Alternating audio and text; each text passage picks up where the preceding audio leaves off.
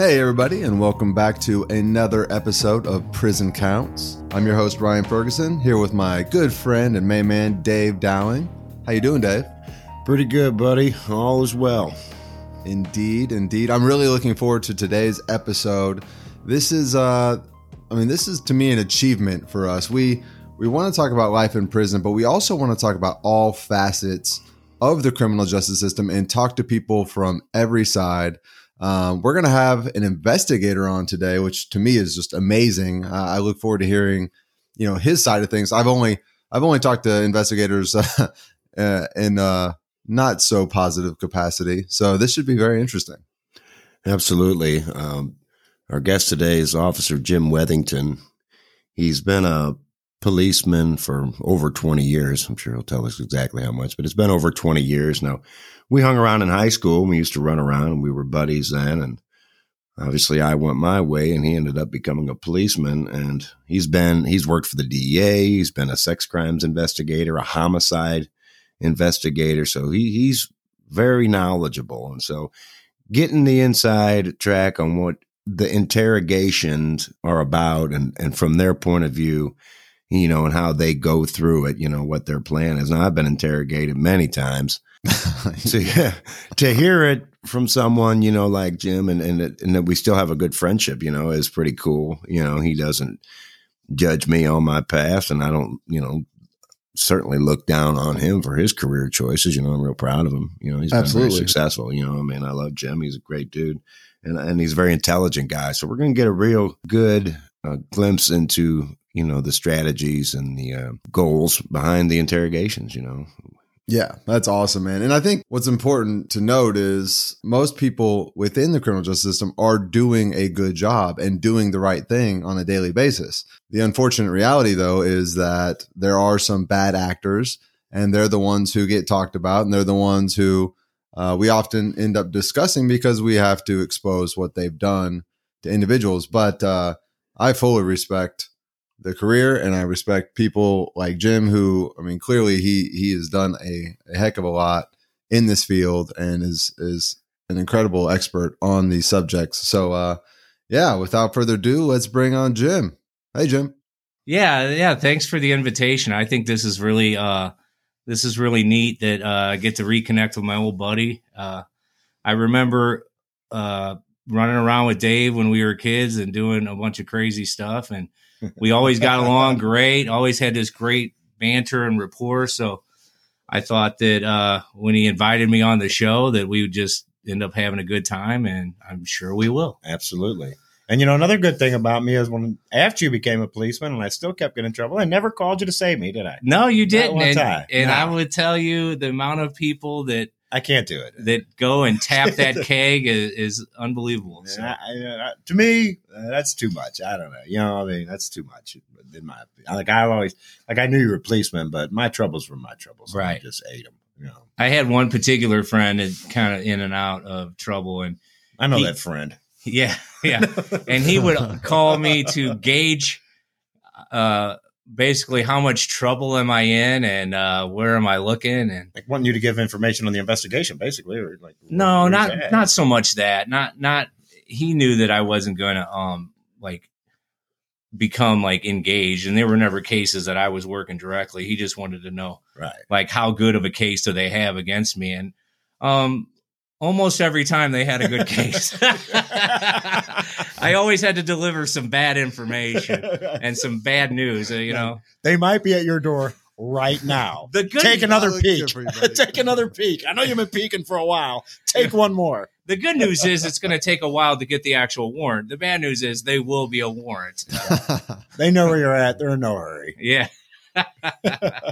You're not that hard to find. Right. But yeah, I've done the job for over 2 decades, and I've been very fortunate to one of my first bosses saw some potential in me to be an investigator and put me in as a detective pretty early on in my career. And so I've had an opportunity to work on numerous federal task force. I was actually detached to DEA for 4 years, and a fraud investigator. I've done sexual assaults, crimes against families. I've taught interview and interrogation, which I believe is going to be today's main topic. So there's a lot of facets to the interrogation. I would say, without seeing yours specifically, other than the clips from the movie, is it seems like Erickson was getting spoon-fed pretty big details, and the officers were really leaning into him and being overbearing to the point where he felt like he had nowhere to go. And funny you should say that. My dad actually, after I was convicted, he would go to the courthouse during some of the hearings, and in his suit pocket, he would show up with a spoon in his pocket, and he would say this was the Columbia Police Department's interrogation tool. Yeah, I have their interrogation tool. That's funny. No, but I mean, I do want to just say, I do think interrogations obviously are very necessary. People hearing this discussion need to know, from Dave and I's perspective, we realize the importance of it and the necessity of it. And so that's why we think it's so cool to get your perspective on it. So yeah, sorry to cut you off, but I just thought the spoon-fed part was no, I think that's good. That's actually really funny. They have a prop, you know. I'm curious. So in his situation, the police felt like they had a strong suspect. Have you ever been in a situation where you weren't sure yet, but you had a strong suspect? How invested do you get? I mean, how is it? Is it difficult to stay emotionally separated from the situation? It really depends on the officer and what stage they are in their investigative experience. So, of course, I've had many suspects that were strong suspects that never panned out. And that's the idea of chasing down leads and flipping over rocks and looking for a suspect. You got to weed out your suspects to get to the right one. So one of the things I see very often in many investigations, and I've experienced myself, it's where I had to self-correct, is when an officer or a detective specifically, since we're talking about investigations, falls in love with their own hypothesis and their own theory. So no longer does the information come through an objective lens. They try to distort it to fit their theory because they wanted to be right on day one. Well, that never works. In this particular case from the Columbia Department, I don't think they had that problem with the hypothesis and theory not working out 2-3 years later. They just finally had something to go on, and they wanted to smoke it to the filter. How difficult is it to self-correct? Like, I don't want to say publicly, like the whole public, like publicly with your peers. Like, I don't know how to exactly word that, but like when you've been on this and you've been pushing this and suddenly you realize how difficult it is to eat that crow and say, I think I'm wrong here, you know? Well, it's really difficult, but you have to be consistent about it. If you're in love with your theory and nobody else's theory is worth a crap, you have to be willing to say, my theory is not right anymore. We need to go with this other theory. It's not an uncommon occurrence for me to be the one guy in a room that would speak up. I worked with the major case squad a lot, and it was not uncommon for me to be the one guy to say what 30 guys were thinking, but no one wanted to go against the supervisor and where we were going. So there was more than one occasions where people would say, hey, can you ask this question at the next meeting? Because they don't want to be ostracized. And I just want to get to the bottom of it and the truth. So I became what's called the disagreeable giver, where I worked the hardest, had the best information, and I was going to keep working no matter what happened. But because I disagreed with the overall theory, sometimes the bosses weren't too fond of me, but the rank and file loved working with me because of that.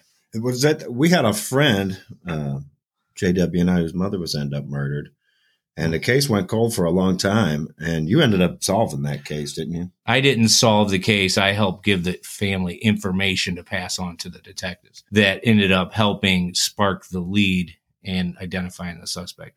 It was just a matter of understanding DNA databases, and they had not pushed out the DNA in that particular case statewide. And in St. Louis County, the investigative agency has to have a reason to push it out statewide or request it. The labs are aware of that.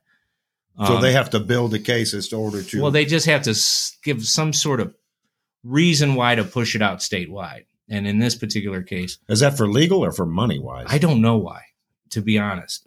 That's interesting. But I know it's the protocol, and at least it was at that time. And one of the suspects lived out of state. So I said, just in a vanilla conversation with the family, hey, well, they got to push it out statewide. Have they done that? And that sparked that conversation where they went to the agency and asked them to ask the lab to push it out statewide. And they got lucky in another state and identified the suspect. Right. I got a quick question before we get too far.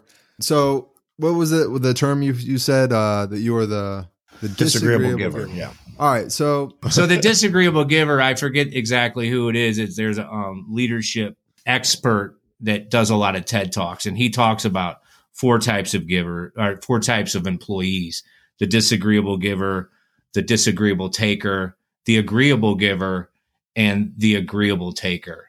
Did I say the four right? I think you did.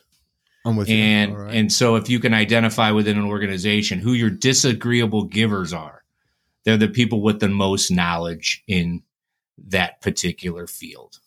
It makes sense. They'd almost have to be, because you have to be able to back it up, right? Right. You got to, you're putting yourself out there. You don't want to look like a fool. And if you do something dumb, again, going back to being consistent, you're only as good as your word and your consistency. So there's plenty of investigations I've been on throughout the years where I've been wrong on a theory, but I'll abandon it right away. I'd rather abandon my theory than go down, in a ball of flames. So I'm wondering, as the disagreeable giver, man, I don't know why, it's a tough one for me to say. Yeah, but easy for you to say. Is there ever a situation where you've experienced, whether part of it or not, an arrest, and then you have to get it, like, you basically have to wait for DNA to come back or certain evidence to come back that needs to be tested. A person's incarcerated in the county jail at that time, and then that evidence would come back and show that they're innocent, or you conclude for whatever reason that they're innocent during an investigative process after they've been like arrested and put into county jail. Say it takes a week or 6 months. Have you ever experienced a situation like that? And then what happens within the department? Is it tough at that point for that community to say, like, oh, okay, this guy or gal is innocent? I have not had a firsthand experience where I found out my suspect was sitting in jail and they were innocent. So you investigated before you made an arrest. Well, yeah, so you make an arrest and then you can still compile your case before you present it to the prosecutor. Okay. So, but there has been a case before where I've gone to a grand jury as information came out after, and the person was locked up in the county jail on a different case. But right.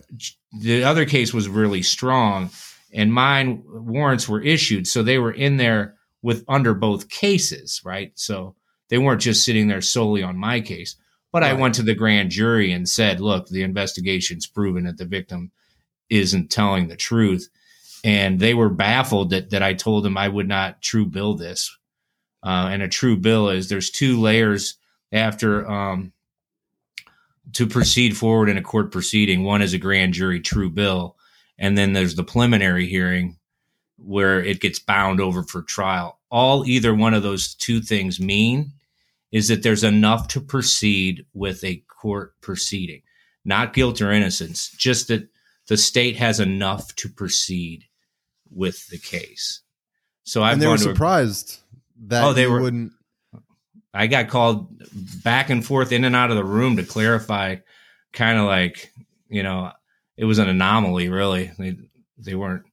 Right. They weren't used to seeing the disagreeable at work. Right. So why do you think it's such an issue to be like, okay, we found out some new information and it goes against what, the theory was or whatever. So we shouldn't pursue this case. Why do you think it's so, I don't know, it's tough even for the judges or any part of the system to say like, oh, why would you not want to pursue that anyways? Well, a lot of times, I think in this particular case with the grand jury, the case is usually very well vetted before warrants are even issued. It's a hard standard, at least in major metropolitans, to get a case issued. Just on the pure volume that they're dealing with, they gotta filter out as much as they can. So by the time you get to a grand jury or preliminary in a lot of these major metropolitans, they're only issuing case. Yeah, exactly. They don't send any wishy-washy stuff. So I think everybody was just shocked that you would backtrack. Well, 100% of the things they see most of the time, backtrack. Yeah. They see is a good case, and here's somebody sitting there. So grand juries are cycled out. So in their time as a grand jury, I was probably the first and maybe the only one of any police officer that said don't issue on this. Ryan said something earlier about police officers being able to lie in the interrogations, which when you say it like that, it makes it seem, it sounds bad. Like, what? Police officers lie. But in reality, I mean, that's a strong tool. And at what point do you use that? And at what point do you think it can become abusive? Well, that's a good question. That's why you're doing this. Really? You're asking such great. This is magic. It's like you floated down on a cloud and asked that question. Dave asked some of the best questions. I get accused of angelic behavior all the time. Like, how are you so great all the time? I'm like, you're like a mystic. You're like a unicorn. Like, it's been the best 2 months. Not one of those clouds, Dave. More like a rain cloud, pouring it out on all around me. No, I just felt silly going, what a good question, as I bought time while I thought about it. So there's very good court direction on when you can lie and when you can't. So you have to really pick and choose when you lie, because if you lie and you say something that the person that did it is absolutely positive you're lying, then they know you don't have it. You're done.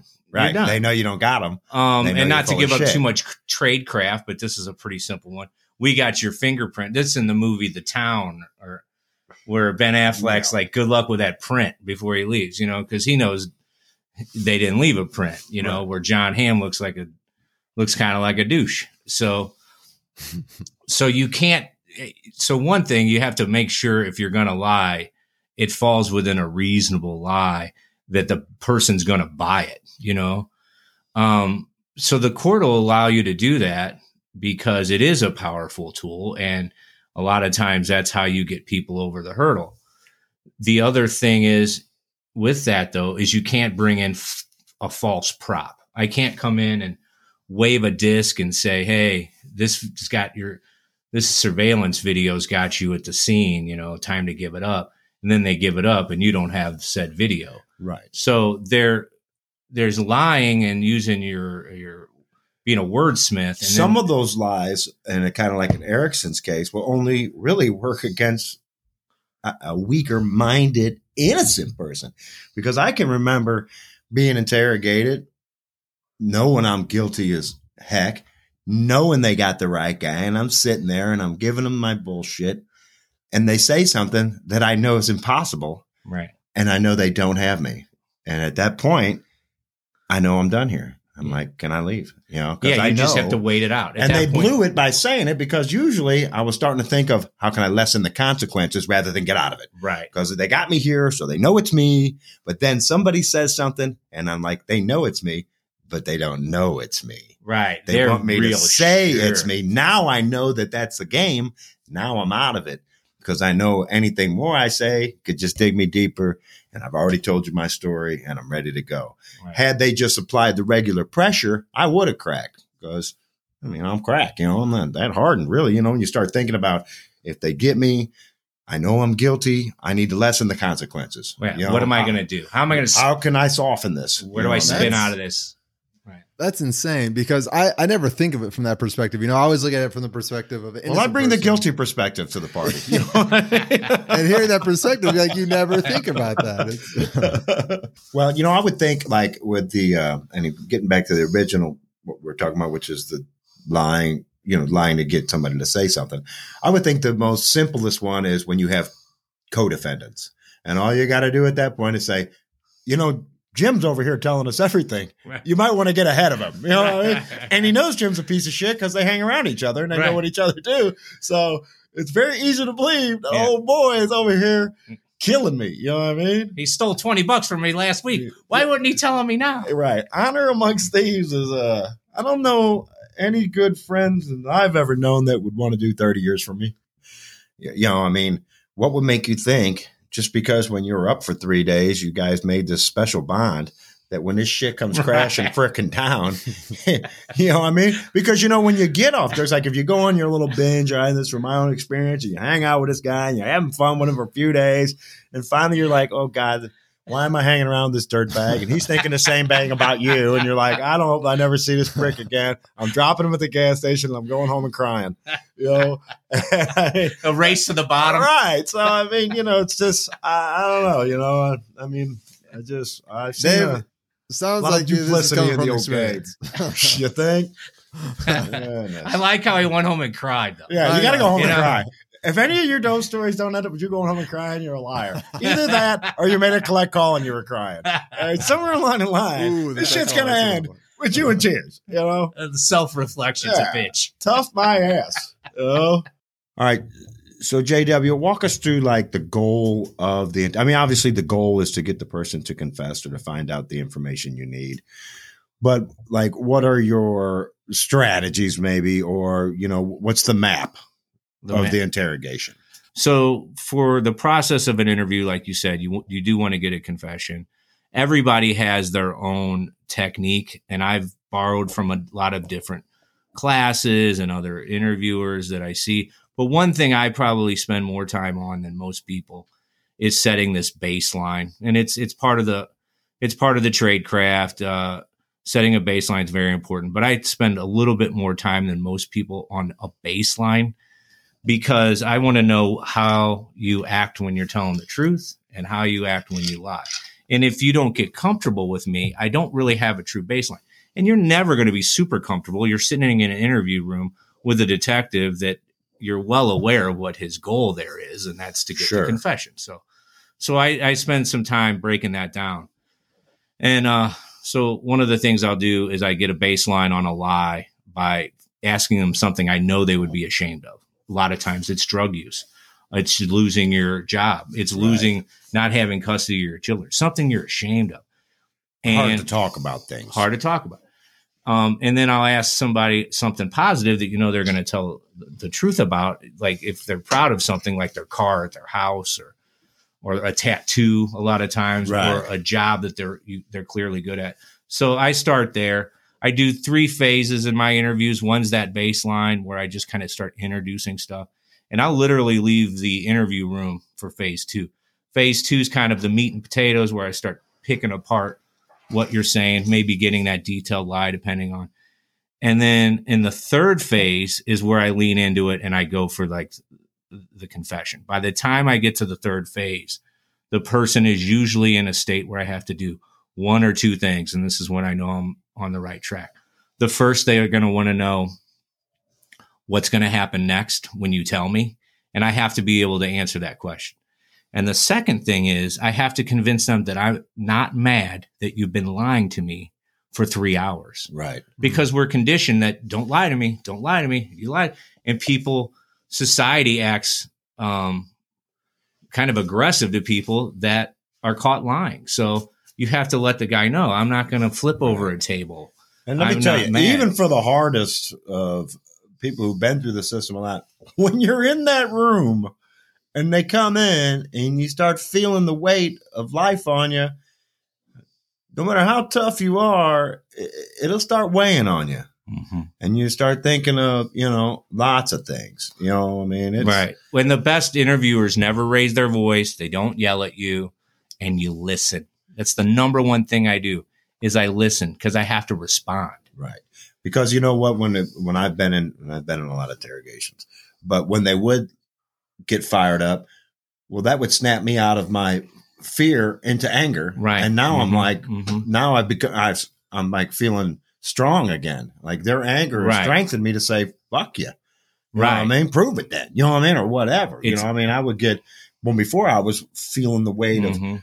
calm truth, the anger you came to me with, now I'm upset, you know, whether what you're saying is true or not. It's obviously affecting me emotionally, you know. It's hard to keep lying to a person that's being nice to you. And then I tell myself and all my friends, and we go on. And You then know what I'm saying? and then I let them have it. And then nobody's safe. Right. I met this dude the other day. I'll give him. And I'll be like, can I at least get an extra honey bun out of this? You know, I just saved you like 3 weeks of investigation. Could I get another bologna sandwich? Can I get double bread? And then JW says, yeah, I'll bring it to you. And then he never comes back. The son of a bitch. You got no bologna I told the jailer sandwich. to give you the bread. You got no honey bun, nothing.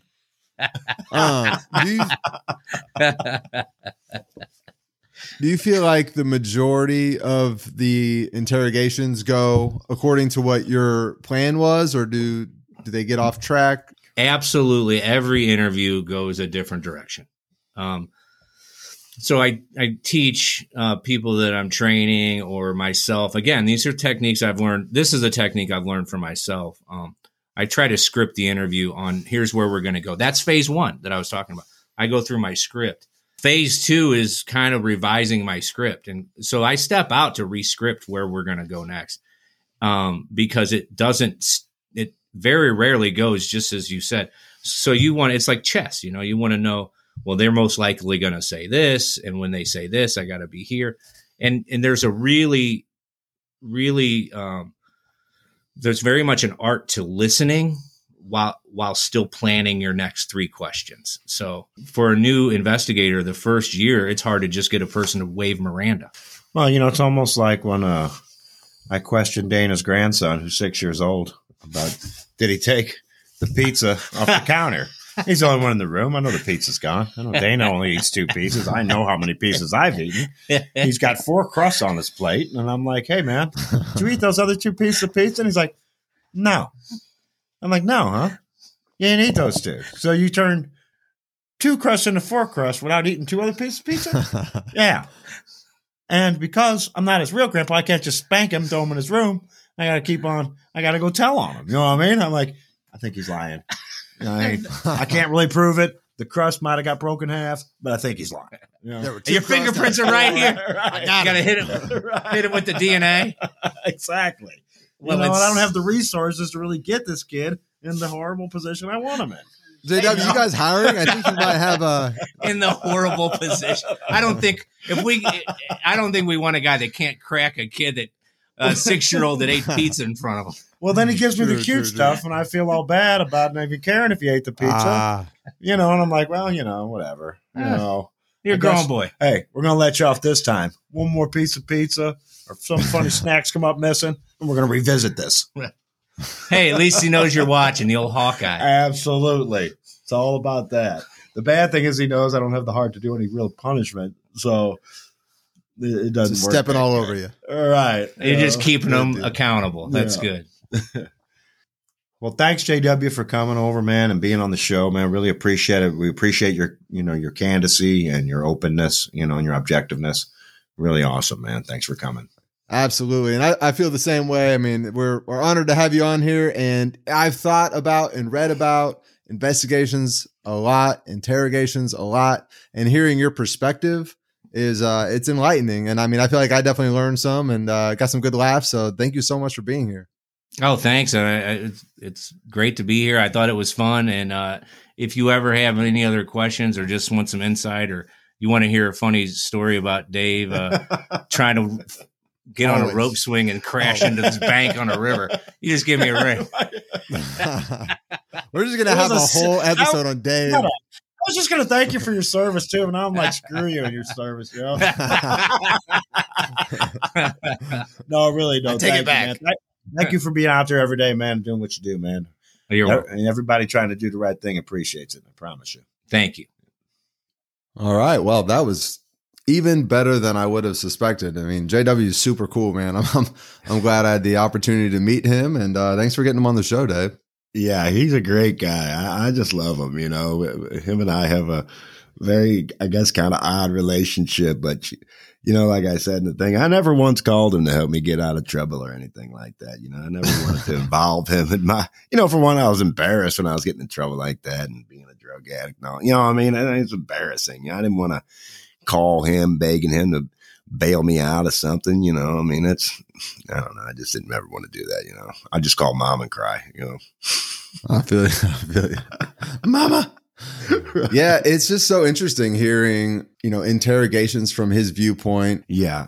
I mean, he's very intelligent, you know, and he gives you so many different sides. Like, you got to remember, he's from the neighborhood. He was one of the fellas, you know, really almost all his friends growing up were somewhat criminals, you know, like I remember the day he told me he was going to become a policeman, you know, and it didn't upset any of us or anything. We weren't like organized crime or anything. We were just young punks for real. So I really appreciate how he maintained his integrity as a friend and one of the fellas and his integrity as a police officer. You know, I mean, that's a fine line, you know, it's a difficult thing when you know, to be a part of both worlds, but he does it seamlessly, you know, I mean, and his explanations when he was talking about the disagreeable critic and the disagreeable giver, that those textbook terms he uses, it just really opens up, you know, the roles that they play while they're doing these things. And that's your job. Your job is to crack the case. Your job is to, you know, get to the bottom of things and find the truth.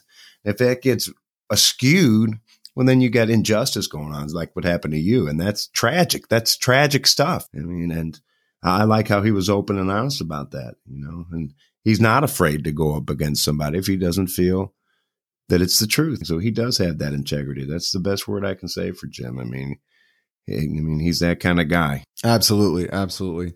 Yeah, I like that. I mean, I think it just shows, like, you know, he doesn't view like good people or bad people, you know, and I think sometimes people just, they get into that mind frame, whether they're detectives or whether they're, you know, convicted of something or just the public, you know, everybody's not good or bad. They're, you know, we're all just human beings. Absolutely. And as long as you can keep that perspective, I think you're going to be able to do great work.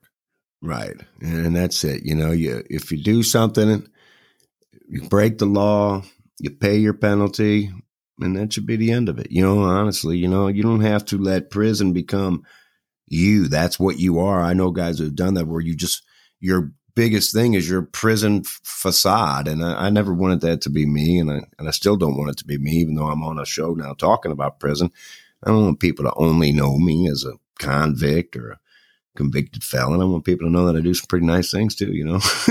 Absolutely. And I think that's the important thing about this show is we really get to show people, man. And I don't think that people who've had the misfortune of going to prison for this mistakes that they've made are humanized. You know, I mean, it's people mess up, but people also deserve a second chance, and right. They're coming back out into the world, and we can all be positive people and do good things together.